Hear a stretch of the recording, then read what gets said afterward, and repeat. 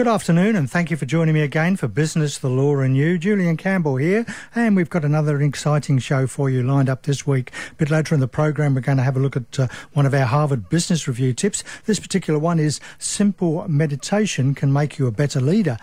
We're also going to be having our chat with Christina on innovation. Particularly, we're going to look at allocating your time to get more results. But right now, we're going to have a chat with Gavin Hanrahan, a managing partner and lawyer, about casual employees in your business. Good afternoon, Gavin. G'day, Julian. Thank you for joining us today. So, what is a casual employee? Well, Julian, traditionally, there have been two types of employees. Those that work regular hours, who are called part-time and full-time employees, and those who work irregular hours. And those that work irregular hours have been known as casual employees. There's been quite a bit of discussion about it on the TV recently, and it was something to do with this decision by Workpac Proprietary Limited versus Skene, which sent shockwaves through the business community. Why was that? Well, I mentioned before that traditionally there'd been two types of employees. When the Fair Work Act came in 2010, it created a whole new award system, and related to the award system, registered agreements, which they call enterprise agreements. And these awards and agreements have to be approved by the Fair Work Commission. And many of the awards and the agreements include a definition of casual employee, which is as simple as this: a person that is engaged and paid as such. In other words, paid as such means paid the casual loading. So what happened? So that was brought in those awards, and then there were some decisions made at the full bench of the Fair Work Commission where they were saying that a casual employed like that was a casual, got the loading, which compensated for those usual entitlements of a permanent employee, and therefore that those types of casual employees weren't entitled to notice of termination, weren't entitled to annual leave, and similar entitlements. What happened with Workpac was and Workpac was a decision of the federal court, the full federal court, not the Fair Work Commission, and it said, yes, we know those decisions have been made, but we say the national employment standards, and you may recall, Julian, from when the Fair Work Act came in, there's these fundamental rights that employees have called the national employment standards. One of those standards is to annual leave, and the Skene, the Workpac and Skene case was around annual leave. And it says that the division in the Fair Work Act around annual leave says words similar to this. This division applies to all employees other than casuals. Okay. Now, and what the full court said is that's casuals in its traditional definition. Right. Okay. Yeah. Because so just going back to the awards say a person can be a casual if they are engaged and paid as such. That person may then work 25 hours, may work 38 hours, and may work regular hours. The Fair Work Commission seemed to be suggesting that it didn't matter the hours they worked and the regularity of them, as long as they were called a casual, agreed between the employer and the employee that it was a casual, they were paid the load that they were a casual. So Skene, the decision in Skene says, well, that's all very well, but if they come within the common law traditional definition of casual, then they're entitled to annual leave. Notwithstanding, they've already been paid the 25% loading. So that the shockwaves really come because there's the potential for employees in that situation who have been paid the 25% loading essentially to double dip and be paid their leave as well, their accrued entitlements as a permanent employee, if you like. Would many businesses be engaging these type of permanent casuals? I think there would be a significant number of them because those decisions that have been handed down by the Fair Work Commission tended to support that approach being taken. I think there would be a lot of employees engaged that way. Julian, there were plenty of employees engaged that way prior to the Fair Work Act. This oxymoron of permanent casual, it's been around for a lot of years. Yeah. It was always a problem for employers because they could get caught out with it. But a lot of employees just like the casual rate, and they, seems to me a lot of employees are willing participants in it. So do you think any plans by the Morrison government to address this issue? My understanding is that they're contemplating bringing in some regulations to prevent double dipping. So essentially, I'm assuming what that will mean is that the employers will be able to offset any entitlement, or set off, if you like, any entitlement that the employees may have, offset that entitlement from the loading that they've paid, or part of the loading that they've paid the employee. Now, the issue for employers is going to be whether they can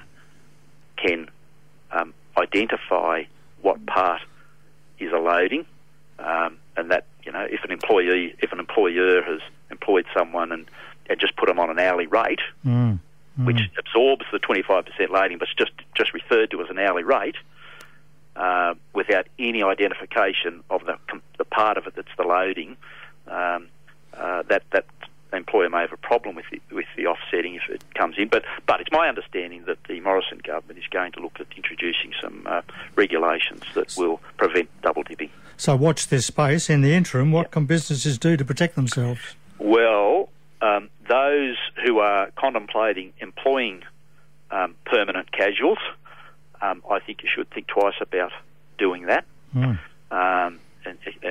the current climate. But if you say, well, yeah, I've just got to do it, make sure you clearly set out what the normal hourly rate is and what the loading is.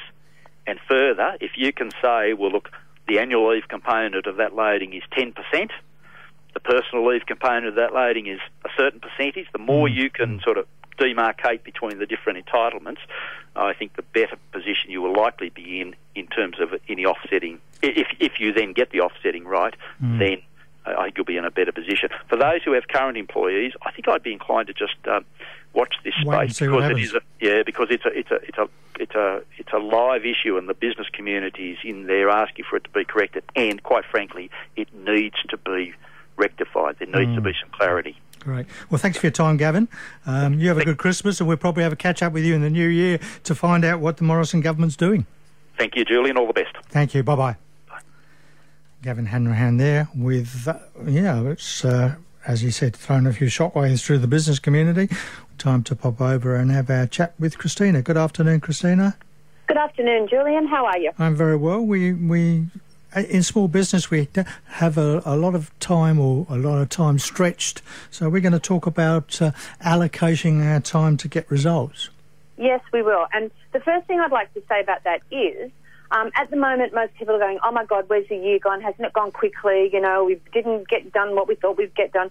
And my advice to that is, if we actually stopped wondering where time vanished to and instead use it wisely, then we're way ahead. We all have the same 24 hours, the same 60 minutes in each hour. It depends on your attitude going into it. So if you're going into something rushed, the time goes quicker for whatever perceptive reason. But it's also about allocating time. So one of the best ways, and it's different whether you're working as a solo entrepreneur or whether you're working in a team.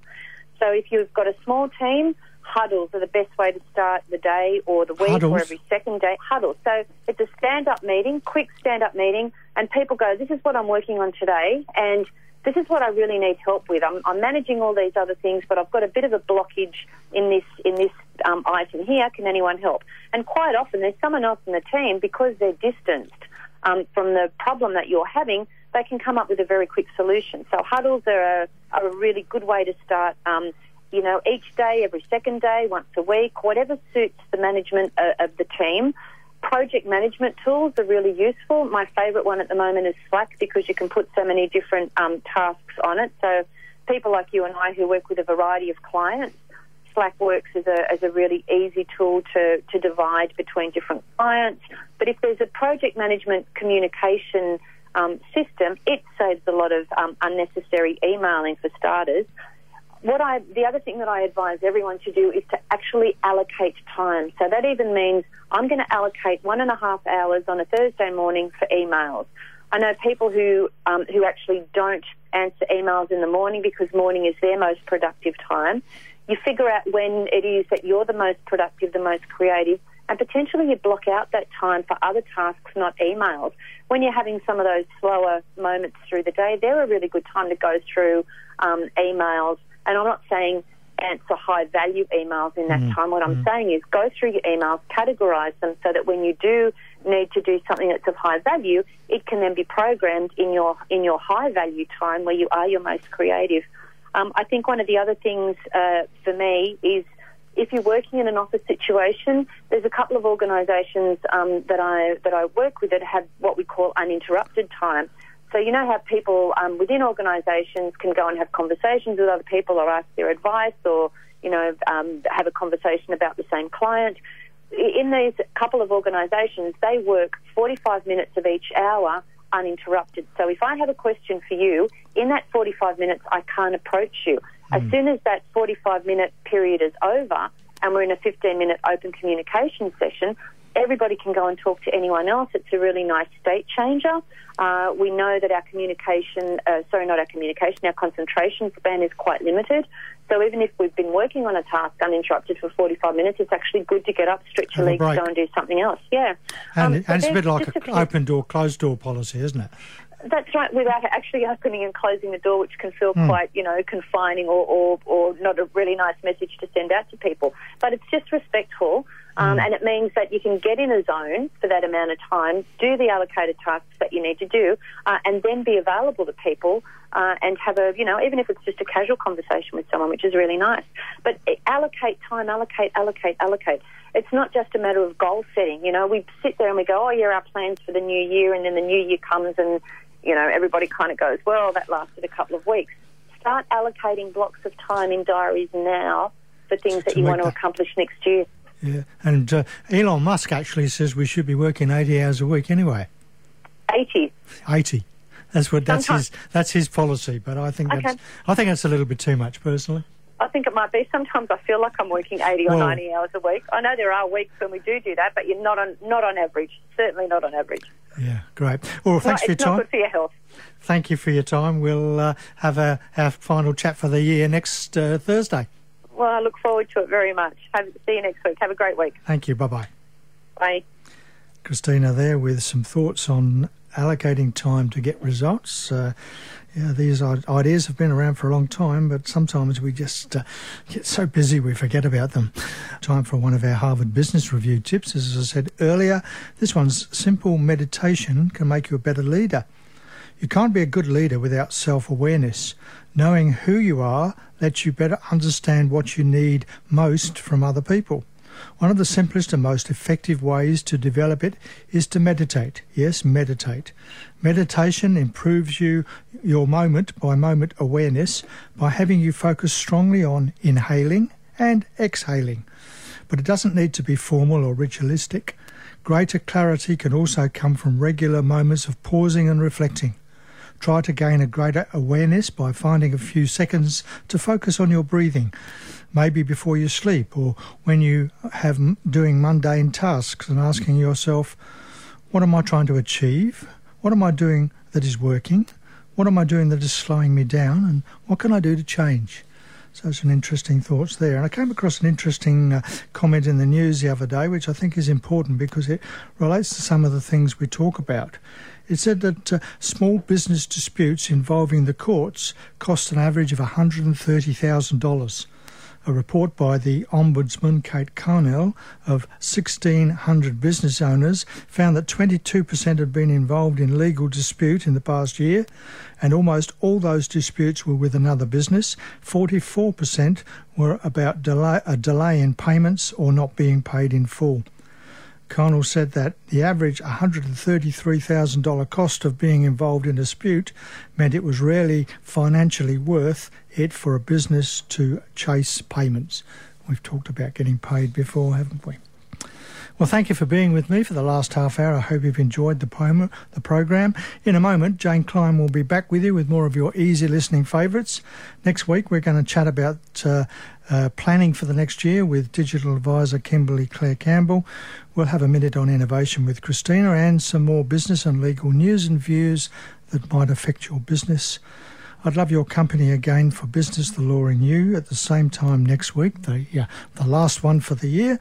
Until then, have an exciting and prosperous week. And as W. Clement Stone once said, deafness of purpose is the starting point of all achievement. Thanks for listening to this podcast from 2NURFM at the University of Newcastle. Topics range from gardening to health, well-being, pet care, finance, business and travel. You'll find them all at 2NURFM.com.